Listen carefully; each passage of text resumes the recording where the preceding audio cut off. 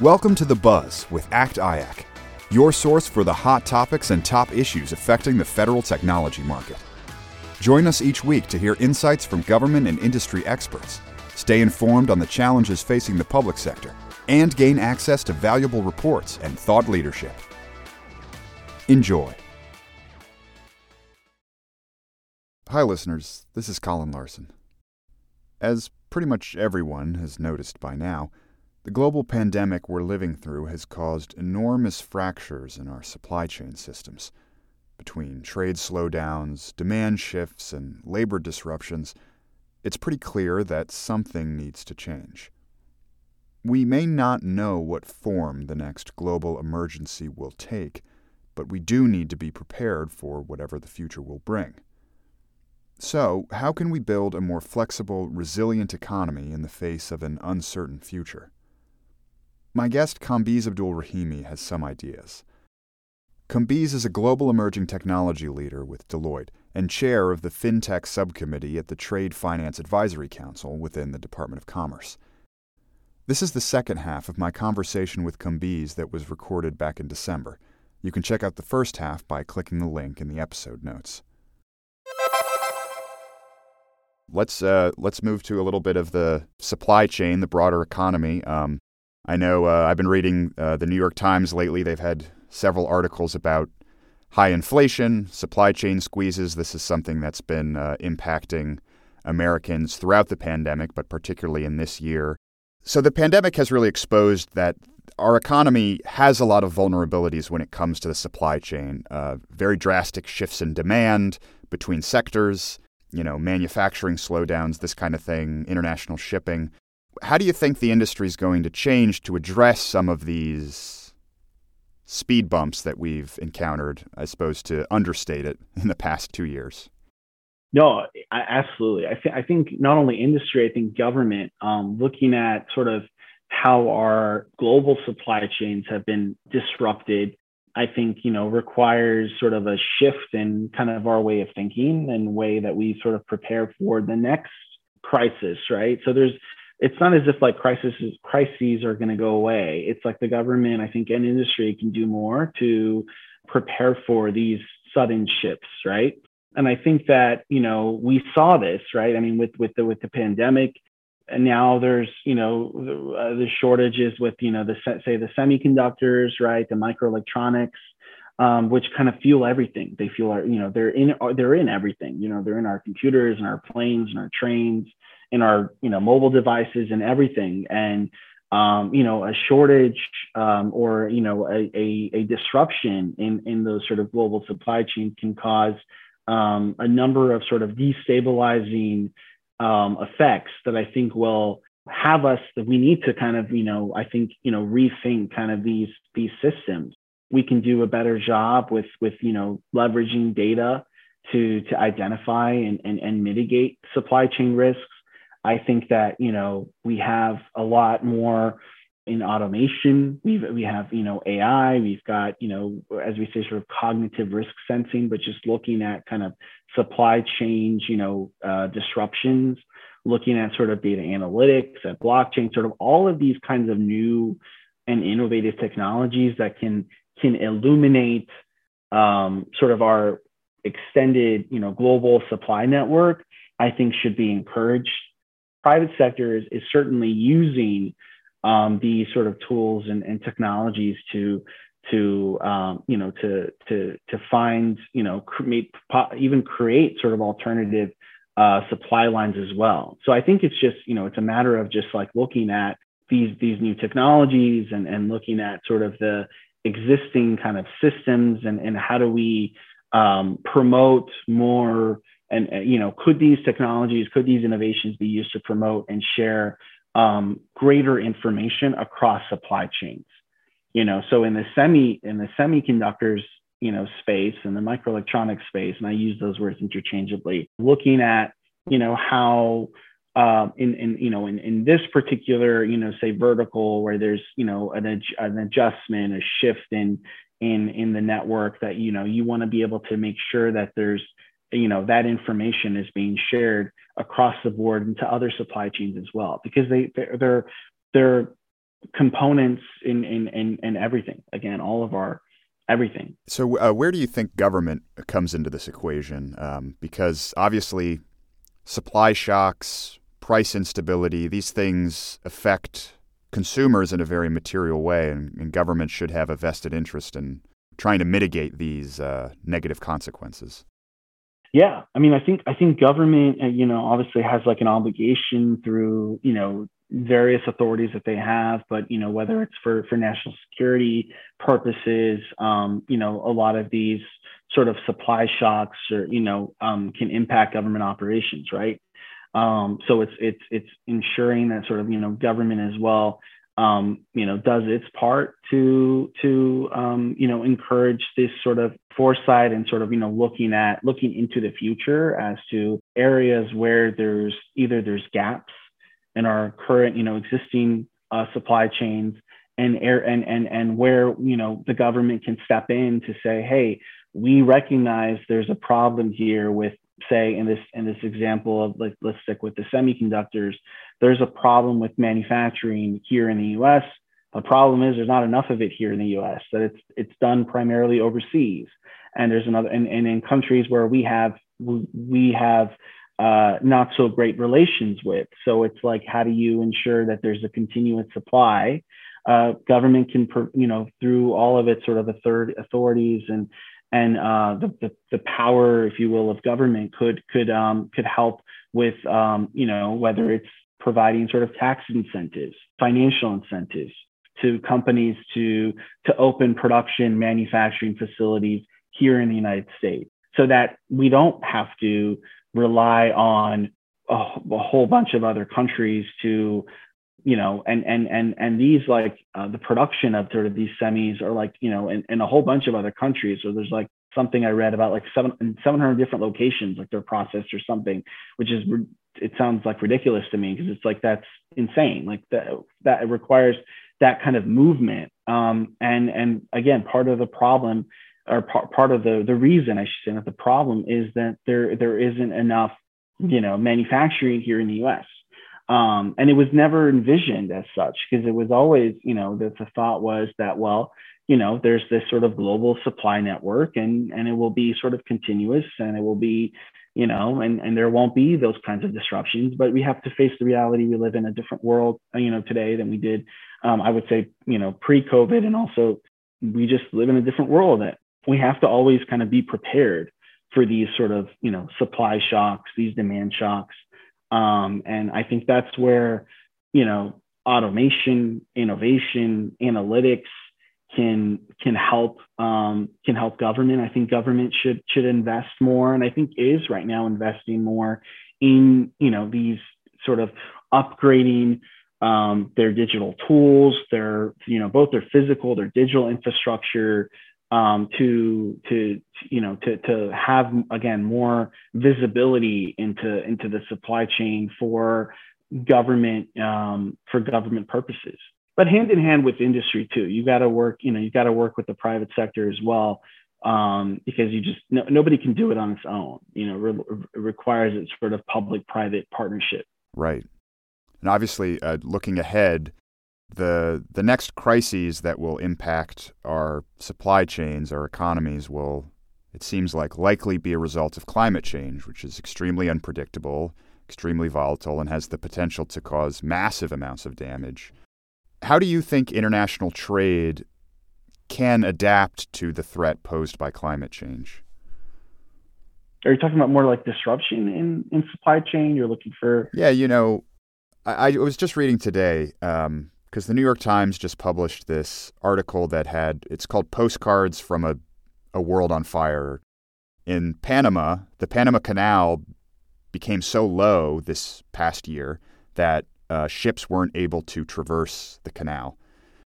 Drought, storms, other events, changing climate, these things are massive disruptions for our trade system. And I guess I'm just wondering, is there a technology, are there technological applications that can help deal with this problem so that in the future we don't have entire economies on a regional or global scale collapsing as a result of these disasters? Yeah, I think there there definitely are technologies that are being used and developed today, whether it's sort of, you know, leveraging kind of satellite technologies and next gen to look at, to spot areas around the world in which there's going to be a potential climate event that can sort of harm, exactly like you're saying. It could harm, the movement of goods. And then that will, so it is that sort of advances in sort of, next gen sort of satellite technologies, but looking at, how areas, again, sort of with climate tech. So if we're talking about sort of climate technologies to kind of predict, predict climate, hotspots, if you will. These technologies are being developed, are in use today, but certainly not in the way that kind of needs to be to prevent sort of a sudden shift in in the environment, and that could close a potential canal, so like the Panama Canal. I mean, that can cause massive disruptions and bring sort of trade to a halt. So there are certainly, I think, both industry and I think government are looking at sort of those new and emerging technologies that can predict, essentially, could they predict the sort of climate event? If that kind of answers your question. But yeah, I mean, it's there's certainly there. I mean, it exists, but it's nowhere near where it needs to be to kind of prevent this. I mean, we didn't have, I mean, you're talking about sort of here, with COVID, the supply chain for, say, masks and gloves and, things that, should be fairly obvious to spot that, these are things that, we're going to need. We didn't have sort of this sort of digitized supply network that we needed to have to be able to ensure the continued supply chain resiliency of these products that we desperately needed, or sort of the, oxygen, containers and whatnot. So yeah, I mean, we have a long ways to go before we can get to that sort of fully digitized supply network, fully automated, predictive, and prescriptive, right? But I think, through sort of, research and development, through public-private partnerships, through recognition of kind of the interconnectivity of the world that we live in today, that it's not just us or, it's them, it's, we're all connected in some way, that we have to be prepared. With a more digitized, automated supply chain, with more technological components, with AI replacing human labor, do you think there's a risk of social pushback from that kind of shift? Yeah, I mean, the social pushback, I think there's always kind of a fear of like, hey, AI, machine learning, these robotics, they're going to replace like the human workforce. And I think that is kind of an unsubstantiated fear. It's definitely not the case. They cannot act independently the way that humans can act. I think it's more of an augmenting tool, sort of looking at AI, looking at how it can enhance our human workforce to improve, efficiency and productivity and safety in, say, our factories, in our warehouses, or, call centers, or, transit. Or automation exists today. I mean, you get on a plane and you fly, cross country, which I'm planning to do tomorrow, flying to DC from San Diego, and planes can fly themselves, which is kind of like shocking if you think about it. I mean, if you don't really kind of, follow kind of planes, and you're just like, oh, planes can actually fly themselves. Yeah, they can. And they are, but you have the human. You've got a human behind the, in the pilot's cabin, and is helping to oversee sort of that flight. And then these tools, these capabilities are helping, again, like augment, enhance them. If they were doing everything themselves, and which pilots are trained to do in cases of emergency, don't get me wrong, they should continue to be trained and everything and all of those things. But it allows them to focus on sort of those tasks and things that require higher intelligence and more of their brain, if you will, rather than sort of the tasks sort of nothing is meaningless, but like, you know what I mean, like sort of the lesser kind of important tasks or cross checks and things that they need to do. So I think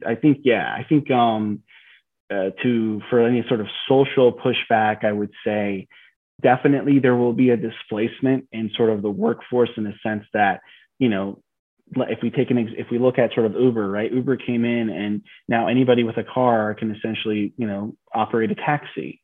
So certainly there are, existing sort of, taxi drivers or taxi that whereas before they were making, more money because they had more passengers, and now are making less because there's more competition in sort of, there's, there's more drivers, but that leads to, again, it's like, adapting and evolving. Like we, as humans, we all kind of need to evolve, and these technologies, these innovations are evolving, are, things that are making things better, like whether it's in healthcare.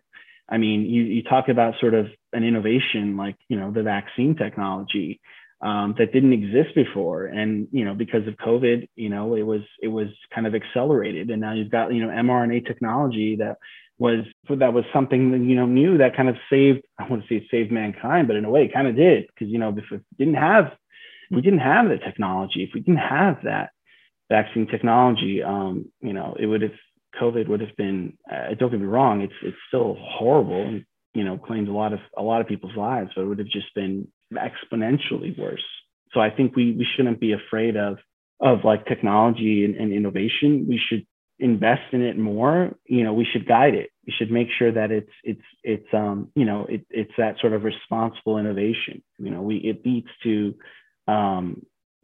better outcomes for society, for mankind. I will say, as a counterpoint, there has been significant social pushback to the COVID vaccine, as important and life-saving as it's been.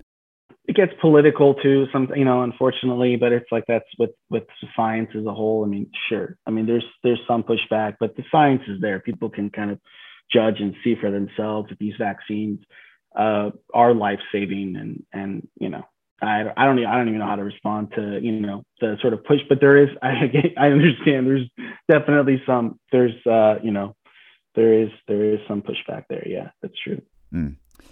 So I suppose I would include this all under the subject of economic recovery, moving from supply chain to domestic industry businesses. Small and medium enterprises, SMEs, have struggled considerably during the pandemic. They have less capital to deal with. They're less able to absorb these supply shocks.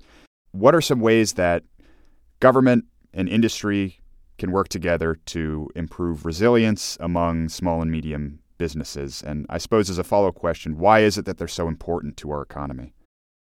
Yeah, so I love the question. My parents had a small business growing up. I, saw kind of a lot of the issues and the struggles that they faced, to whether it's to gain access to working capital, whether it's to, for inventory, whether it's to just like, grow their business and getting customers and whatnot in competition and competing with sort of the bigger businesses out there that can oftentimes afford to, do things in ways that, small businesses just cannot, because they don't have the same resources. I think small businesses are sort of they are the driver for innovation and growth in our country. I think, small businesses, I think I read somewhere, they account for maybe 7 out of 10 jobs. That number might be internationally, may not be in the US, but it's still a fairly large number. I would say, small businesses are sort of that driver, that engine for innovation and growth. A lot of these, startups, and I consider them to be small businesses. At one point, they were small businesses and they came up with some innovation, some creation, some new idea, and they were able to scale it. And now it's leading to, life-saving technologies, or, helping, benefit societies and communities, and underserved communities. So I actually serve on the Trade Finance Advisory Council, which is it's housed within the U.S. Department of Commerce. And I serve as the chair of the FinTech subcommittee for this Trade Finance Advisory Council. And it was something that I was recently appointed on earlier this year by Secretary Raimondo. And I should also add here that sort of my views, whatever I say around sort of this, my role in sort of this Trade Finance Advisory Council, is just my views, my opinions, my own. If they don't attribute them to the Department of Commerce or ITA or the Trade Finance Advisory Council. But I would say that we have been looking at this issue of how we can help, small businesses gain access to working capital, and in particular within the trade finance industry space. This is certain, this has existed for quite some time, and it got even worse during the pandemic. Larger financial institutions, they tend to have these robust supply chain finance programs. They can provide companies with flexibility, with favorable payment terms. However, the smaller SMEs, the smaller medium-sized enterprises, don't have that sort of same luxury. So we've advanced a recommendation to Commerce as part of the TFAC, or the Trade Finance Advisory Council, that if vetted small business enterprises, their financial data was readily available in an organized and efficient manner, then the costs to fulfill the needs of the SMEs from the perspective of those larger banks would be more appealing, right? Because currently there's no program, a unified program that provides capital providers with the confidence of underwriting small businesses while managing the associated risks. So this all comes down to sort of like the trust and identity, and sort of these are small new businesses that have this innovative product or service that they want to sell, they want to trade, they want to do business in, and they go to a financial institution, they go to a bank, they get access to working capital, money, investment to be able to sell and grow their business, and they're met with that sort of reluctance or hesitation on the part of many financial institutions, not because they don't have like an innovative product or service, and not because they can't scale this, but it's just that they've never done any business with them before. So it's like sort of that, how can the government step in to help, and private sector kind of step in, and maybe with this sort of recommendation that we have is like a solution could be this like trusted digital portal or marketplace that allows small businesses, they can register, they can validate, regularly update their financial data, and then that'll result in lower regulatory compliance costs for the larger suppliers. So this portal can be like an exchange. It could be a marketplace between sort of like these financial institutions and these small businesses, and other companies involved in sort of developing this kind of innovative digital solution, if you will, kind of a meeting place where they could go to. But yeah, I mean, this is one area that I think a lot of people are a lot of policy, lawmakers, government is keen on sort of solving and bridging that sort of trade finance gap, because it is the rails on which trade operates on today. And there's a 1.8 trillion, I mean, crazy numbers out there, but like, trillions in sort of this loss, if you will, in trade because of these issues.